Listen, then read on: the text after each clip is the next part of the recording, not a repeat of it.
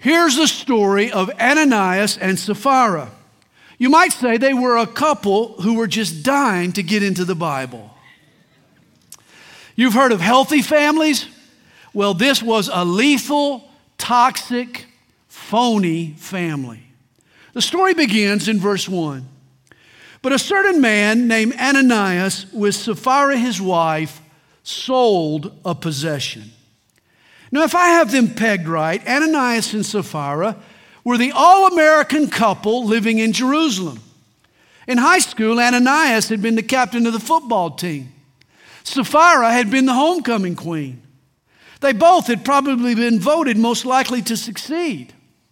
The couple got married straight out of college. Beforehand, they had been the darlings of the youth group. Now they're driving a Mercedes to church, dressing up in hip clothes. They got a house in the burbs. They host a home fellowship. Ananias is even a candidate for deacon. This storybook couple was the epitome of respectability. They were the poster children for conservative, evangelical success. They even dabbled in real estate. Yet here's what happened. Over the last several weeks, their friends at church had developed a new seriousness about following Jesus, even to the point of it lightening their wallet. Fellow believers, many of their friends, were selling off possessions, pooling their resources. This was hardcore commitment. And the country club couple felt threatened. Ananias and Sapphira were thinking, wait, what happened to moderation? Ananias and Sapphira liked playing religion. They liked appearing religious. But all of a sudden, they're now surrounded by real giving and genuine faith and costly commitment. This was different. It felt uncomfortable. This was an encroachment on their lifestyle. See, here was their quandary. In their hearts, Ananias and Sapphira weren't ready for such a costly step of commitment. Well, they had faith. They were believers, but their faith was growing. It was still a baby faith. Their faith needed more muscle, needed more daring. But they didn't want to look bad, and they certainly didn't want to be left out. And to this star-studded couple, image was everything. Ananias couldn't tolerate being labeled unspiritual, so here's what he did. Read with me verse 2. They sold a possession, and he kept back part of the proceeds, his wife also being aware of it, and brought a certain part and laid it at the apostles' feet. Now realize God never required the selling of this parcel. And once it was sold, the Lord never commanded that the proceeds be given to the church. What was being done by church members was strictly voluntary. Neither did God tell Ananias to give all the proceeds from the sale. He could have just delivered a portion, but said so. Just been honest. It didn't have to be all the money. Ananias could have tithed, just given 10%. Said his faith was under construction, and in the future he hoped to give more. Candor would have saved his life. Ananias' sin was to give part, yet claim to give all. He lied. And don't ever think you can lie with impunity, especially a father. Hey, a mark of a man is honesty and integrity. Kids want to see their dad. They want to see that we're guided by principle, not just convenience. Do we do what's right or just what's easy? Hypocrisy always gets outed. This is why it's been said there's no such thing as an inconsequential lie. Honesty is not only important to our kids, but to God. The Holy Spirit is often called the hound of heaven. He sniffs out hypocrisy a mile away. Well, Ananias lied, and he gets busted in verse 3. Peter said, Ananias, why has Satan filled your heart to lie to the Holy Spirit and keep back part of the price of the land for yourself? He had covered up. It was a charade. Ananias claimed what he never intended. His gift was designed to impress people rather than please God. Apparently, God could have tolerated Ananias' stinginess. Hey, his faith was growing. He would have matured out of his materialistic mentality. But what God couldn't allow was for hypocrisy to gain a foothold in the early church. You see, here were two folks more concerned about looking good than being real. It was style over substance. And in my opinion, this is the blight of the modern church today. Here's one of our major problems. Churches today are full of phony families. And much of the blame lies at the feet of dads. Remember, fellas, we are the leaders in our family. Here's what happens on any given Sunday morning in millions of homes all across America. A duty-bound wife gets up and badgers her reluctant husband to go to church. They both have to light a fire under the begrudging kids. A fight breaks out at the breakfast table. Dad yells at Junior. Mom yells at Dad for yelling at Junior. On the drive to church, Mom and Dad get into an argument over whether they can afford to give an offering that morning. That's when Junior hits Sissy in the back seat. Mom leans over and swats JR. Dad scolds Mom, "I'll handle Junior later." And on it goes. Until the car door opens in the church parking lot. And the transformation begins. Mom checks her makeup. Dad tucks in his shirt tail. The kids start spying out their friends. And by the time they get to the usher at the front door, they have plastered a smile all across their faces. 10 minutes later, their eyes are closed, their hands are raised, they're swaying to the music as they worship God and shout out His praise and sing of His love. And as they leave that morning, everyone thinks, "My, what a lovely Christian family." If only you'd seen them a few hours earlier, you would have thought, what a phony family. And let me be the first to confess, this has been me. I've been there, done that, bought the t-shirt. There have been Saturday nights when I have argued with my wife. I'm talking knock down, drag out, horrible fights where I was mean and ugly and angry. Then had the nerve to come to church the next morning, stand in this pulpit and teach you how to have a good marriage. I've done it. I've been there. Now, it's been a while since it happened. Several years ago, in fact. Thankfully, it doesn't occur much these days. For one, my wife and I have matured spiritually. And two, we decided several years ago to just keep a healthy distance from each other on Saturday nights. We actually drive to church in separate cars on Sunday morning just in case. We don't want to be a phony family. Recently, I read of a new product. It's called spray-on mud. It's a big hit in England where there is little real mud. You see, when an image-conscious dude buys a nice new 4x4 SUV, he wants people to think that he's using his high-performance vehicle for more than just hauling kids to soccer practice and bringing home the groceries to his wife. So he can pop the top on that can of spray-on mud, and he can make his new SUV look like it's been off-road for 3 days, climbing hills and plowing through the wilderness. Well, hey, this is what Ananias did. He popped the top on some spray-on piety, some pretend faith. He covered his family in what looked like significant sacrifice. See, every believer gets tempted to inflate our claims and embellish our testimony. We like seeming more spiritual than we are. We talk a degree of devotion we've never known. We vow to give all, then hold some back. We tend to forget that God hates fake. Ananias had an image to uphold. The truth about his weakness might cause the church to think less of him. What he should have cared about was God's opinion. In fact, that's what every father should care about. Well, in verse 4, Peter grills Ananias. While it remained, was it not your own? Ananias, it was your property. Your name was on the deed, not God's. And after it was sold, was it not in your own control? The Lord never laid claim to the parcel. He never required it as an offering. This was all a scheme to pass off phoniness as true devotion. Peter asks, why have you conceived this thing in your heart? You have not lied to men, but to God. Phoniness in a family is a terrible sin for a number of reasons. For one, hypocrisy turns off our kids to Christianity. It dilutes the commitment level across the church.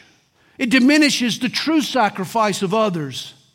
Hypocrisy breeds distrust among believers, and it gives this lost world a reason to doubt the sincerity of our faith and to once again mock our witness. But you know, worst of all, we offend God, the Holy Spirit, when we lie and pretend. Peter tells Ananias, you have not lied to men, but to God.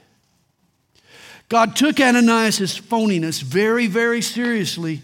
Verse 5 reads, then Ananias, hearing these words, fell down and breathed his last. God struck Ananias, seized up his heart perhaps. He took a final gulp of air and died. And even the staunchest skeptic of the Bible believes the next verse. So great fear came upon all those who heard these things. I am sure it did. It scared the church spitless. God's family, for a while, became a frightened family. Actually, these disciples should have expected as much. While on earth, the one sin that Jesus detested more than any other was hypocrisy. You remember, he offered forgiveness and showed compassion to the tax collectors and the prostitutes, but our Lord hurled fiery daggers at the hypocrites. You remember in Matthew chapter 6, Jesus contrasted true worship and prayer and fasting with phony worship and prayer and fasting. And the difference was very simple. The phony variety wants to be seen by men, while true worship desires only to glorify God. It's motive that matters. See, Ananias did a spiritual act for a selfish reason. His motive was wrong. It wasn't pure. He tried to appear spiritual in the eyes of his peers, while in the eyes of God, he was something else. And this is the most insidious evil, worse than simply ignoring God. It's using God for your own enlargement. How dare you? In Matthew chapter 23, Jesus squared off with the kings of phoniness, the Pharisees, and he launched a tirade. Jesus goes off on them. He calls them every name in the book: blind guides, fools, sons of hell, whitewashed tombs, serpents, brood of vipers. Then and now, Jesus has a low tolerance for hypocrisy. Understand, in Acts chapter 5, God didn't want to strike down Ananias. It wasn't something he relished. The man's struggling devotion, his immature faith, the leftovers of his materialism, even the limits of his generosity, these weren't the deal breakers for God. God could have worked with Ananias. Certainly, Jesus wants us to grow spiritually. He wants us to exercise our faith until it becomes rock solid. But we can always improve. I've heard it said the biggest room in the world is the room for improvement. And we all have room to grow in Christ. God isn't surprised when his children at times act childish. Psalm 103 verse 14 reminds us, he knows our frame. He remembers that we are dust. No, God threw the switch on Ananias, not because of his immaturity, but because of his hypocrisy. Here's a quote that should make us think. We know perfectly well how to be spiritual. It's being human that we have trouble with. Think about it. See, Ananias knew how to do spiritual. He could put on an act. He was more at ease with appearing spiritual than admitting his humanity. Why is it hard for us to swallow our pride and confess our sins and admit our failures and talk openly about our weaknesses? It's hard to be human, isn't it? Why is it everyone feels it more at home on top of the soapbox? It's when I confess my frailties and my flaws, that's when I have to climb down. Now we're all on equal footing. This is why a proud father never gets honest with his kids. This is why teenagers hide stuff from their parents. This is why husbands and wives refuse to really talk about the real issues that are troubling them. Instead of honesty and humility, haughtiness causes families to become phony. Everybody jockeys to gain the upper hand. We want to one-up the other person. We all like feeling superior and holding the high ground, but before the cross, people, it's all just level ground. Sometimes families would rather deny their pain and their shortcomings instead of being honest in dealing with them. They avoid the truth and they live a lie. They pretend not to hurt even when they do. I've heard it said, more people would learn from their mistakes if they weren't so busy denying them. Always remember, denial is not just a river in Egypt. In fact, denial isn't a river at all. It's a blocker. It dams up the flow. What families need today is a river of tears. When was the last time you cried with your family? You opened up to your spouse. You became emotionally vulnerable to your kids. When was the last time you shared your heart with a parent or you forgave your sibling? Have you ever apologized to a child? It's honesty that allows the pain and the disappointment and the hurt and the heartache to flow out, to get flushed out. This is what marriages and families need most today. They need to be honest and to really begin to care again. I've heard it said, tears are a river that takes you somewhere. Tears lift your boat off the rocks, off dry ground, carrying it downriver to someplace better. And you see, if tears don't flow, if a family doesn't put an end to the phoniness and the lies and the pretending, just like Ananias, phony families die. Maybe not instantly like this couple, but they die slowly and painfully. If you did an autopsy on a phony family, you'd find that pride and hidden sin had eaten them up on the inside. For a family to thrive and even survive, its members need to come clean and be honest and join together for the common good. Truly healthy families maintain an atmosphere of humility and truthfulness and trust. What a day it was when the two-faced Ananias lied and God struck him dead. Great fear came upon all. I've heard some Christians say that they wish they lived in the days of the early church, where they could have seen firsthand the miracles written in the book of Acts. I'm not so sure. In the first century, when a hypocrite went to church, he either repented or he came home in a body bag. Of course, this is seldom the case today. I won't say it can't happen or it won't happen, but it often doesn't. With the event that took place in Acts chapter 5, God was making a point, more so than establishing a pattern. In the baby church's formative years, while standards for the church life and worship were still forming, God took serious this issue of people playing at religion. He didn't want posers, folks who claimed to be more than they were, to be the norm in the church. Thus, here in Acts chapter 5, God takes severe measures. Imagine a church today that had regular baptisms, quarterly communion, and weekly executions. I'm not sure you'd want to go. It's obvious now that God's intention was not to deal with all hypocrites that way, the way he dealt with Ananias, and we should be glad. If he used the same standard today, we'd start to sing, I surrender all, and people would start dropping like hotcakes all over the congregation. We'd have to call Wage's funeral home to send over a fleet of hearses just to haul off all the corpses. In Acts chapter 5, God was making a point. And it only took one exemplary case to show his disdain for hypocrisy. Notice Peter sees straight through Ananias.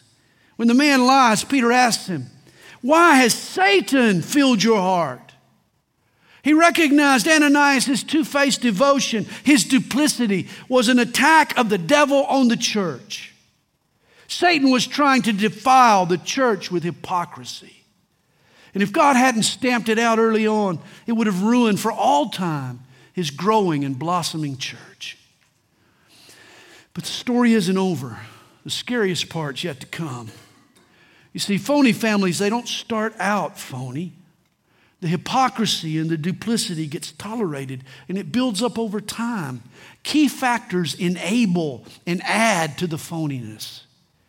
Verse 6 tells us, and the young men arose and wrapped him up, carried him out and buried him. You see, in ancient times and in hot and humid places, corpses were disposed of quickly. No need to risk stench or disease. They didn't even first notify the next of kin. And that's why Ananias' bride, Sapphira, was oblivious to what had happened to her husband. She didn't even know yet. Apparently, she'd gone to the shopping mall. She was late for church for 3 hours. Verse 7 tells us, now it was about 3 hours later when his wife came in, not knowing what had happened.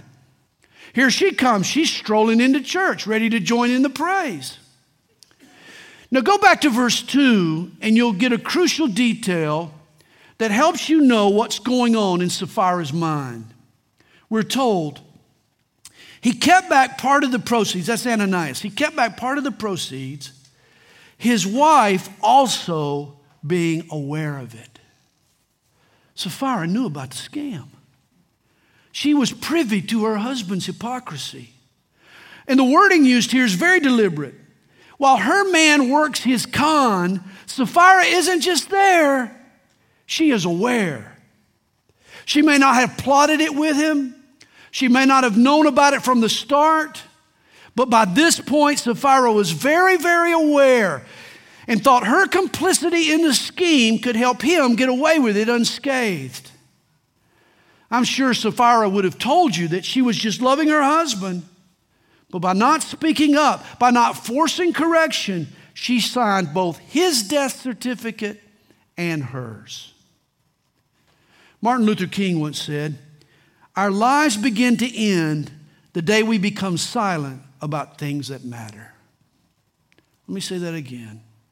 Our lives begin to end the day we become silent about things that matter. Sapphira died that day, as did Ananias. They'll be buried side by side. But deep inside, she started to die when she chose to help her husband carry out his ruse and not stand up for what was right before God. If she had really loved her husband, she would have refused to be silent about his sinful behavior and would have done what she could to get him some help. There is a modern word. It comes to us, or it comes into usage through Alcoholics Anonymous and through the addiction recovery community. It's the term codependency. The idea is that the person who lives with an addict, a spouse or a child or a parent or even a friend, may act in ways that actually support and perpetuate the person's addiction. In an effort to deserve a degree of normalcy for themselves and for their family, they learn ways of just sort of coping with the troubled person and with their sin. But the attitude often facilitates more bad behavior from the addict.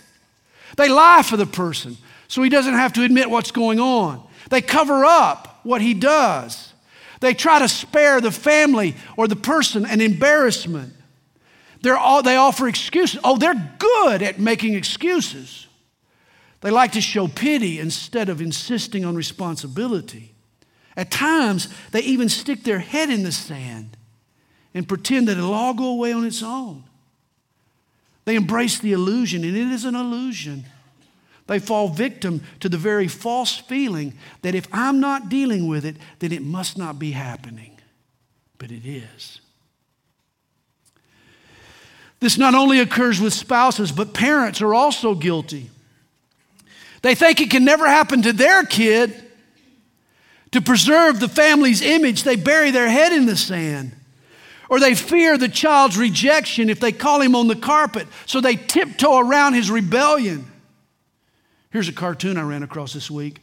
The parents are feverishly working on the son's homework when the dad says, "Son, we're stuck. Do you mind helping us with your homework?" They're coddling the kid. Like Sapphira, they're scared to confront the real issue. How many parents have failed their adult children by bailing them out of trouble over and over again?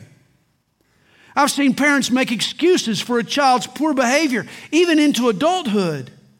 Parents shelter their kids without realizing the crippling effect it causes. When a young person never has to face up to the consequences of their foolishness, they never learn discipline and responsibility. Make someone's life easy at every turn, and you contribute to their delinquency. Apparently, Sapphira would rather have lied to God than confront her husband. She didn't want to make waves. She didn't want to cause any friction in her home. This was a sick family. Realize it might be true that a passive, non-confrontational approach will make life easier for you in the short run, but it's not going to help the person in trouble, and it's certainly not going to help you in the long run. Oh, it's easier to cover up and make excuses and even lower your expectations, but God wants you to deal with the real issue. Here's another term for Sapphira. She was a classic enabler. Rather than confront her husband in love and try to get him some help, at least go to Peter and the elders of the church with your concerns, Sapphira. No, she chose to stay quiet and aid in Ananias' hypocrisy. This made her complicit. Sapphira chose to be part of the problem instead of part of the solution. And this is what helps make a phony family. Keep reading, verse 8. And Peter answered her, "Tell me whether you sold the land for so much." Peter knows the answer to the question. He's just giving Sapphira a chance to come clean. Sadly, though, she said, "Yes, for so much." Then Peter said to her, "How is it that you have agreed together to test the Spirit of the Lord? Look, the feet of those who have buried your husband are at the door, and they will carry you out." Then immediately she fell down at his feet and breathed her last. And the young men came in and found her dead, and carrying her out, buried her by her husband. The couple get buried in adjacent plots. We're not told why Sapphira sold out the truth to support Ananias' scheme. We're left to speculate. Maybe her low self-esteem wanted to impress him. Maybe she did want to tell somebody, but Ananias physically threatened her. That sometimes happens. Maybe this wasn't the first time that he had played the hypocrite and she thought he might get away with it again. Maybe she enjoyed the lifestyle and the prestige that his money provided. Her pride propped up his hypocrisy. Or maybe she went along with the scheme because she had designs on the money that he had held back from God. Oh, she wanted that money. She already had plans for it. Or it could be that Sapphira had a warped sense of devotion and wanted to stand by her man no matter what.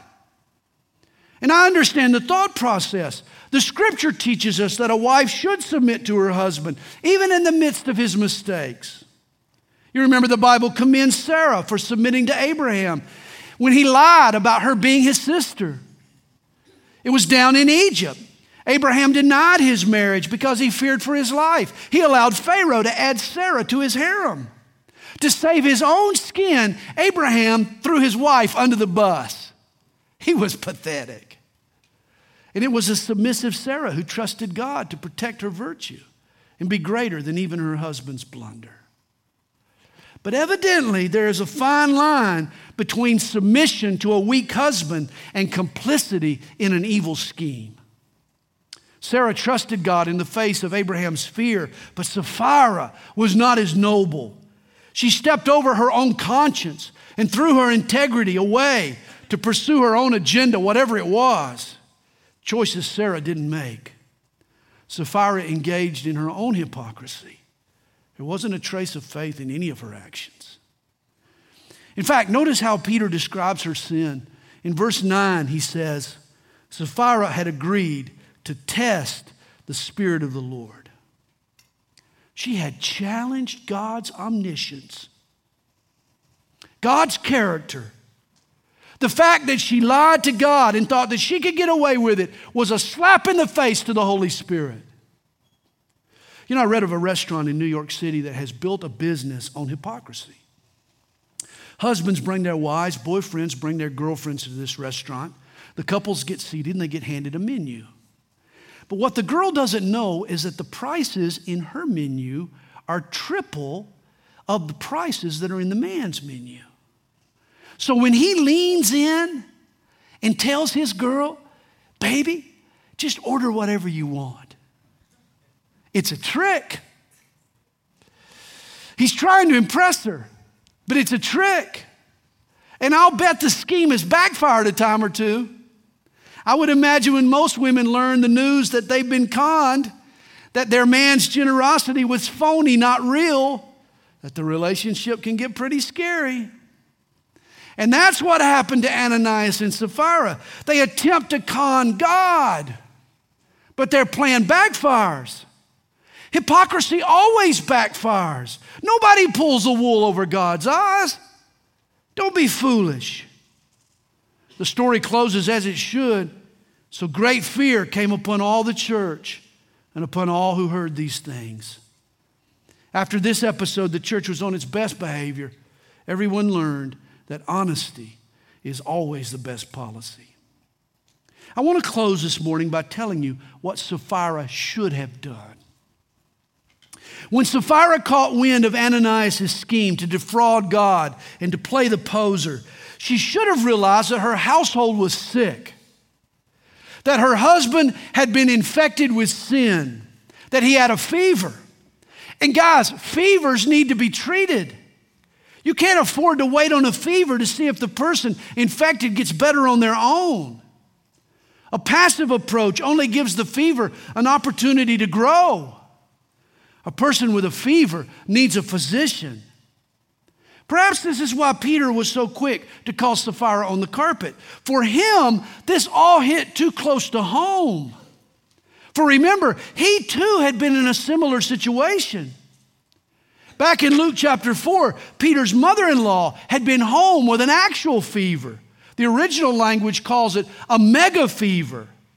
And what did Peter do about it? He went to the synagogue to get some help, to recruit Jesus. He brought Jesus home from church. But here, the country club couple, they went to church to show off how healthy they appeared to be. They had no intention of being honest and getting help. They were about keeping up their image, even to the point of allowing the fever to rage on. Sadly, their pride had too much to hide. They weren't going to bring Jesus home. They weren't going to bring Jesus anywhere near their family. They didn't want him to know what was going on in their family. And realize this is why phony families die. This is how a family that can attend this church every week can suddenly break up. You ask what happened? It was because they were coming to church all along to be seen rather than to see Jesus. They're not going to let Jesus or let the church know about their problems. They don't want to bring home help and healing. They want to go to show off how good they look. In contrast, Peter had been honest. His family had a fever, and he brought Jesus home trusting in his cure. Luke writes, Jesus rebuked the fever, and it left her, and immediately she arose and served them. Jesus will rebuke any kind of fever. He has a cure.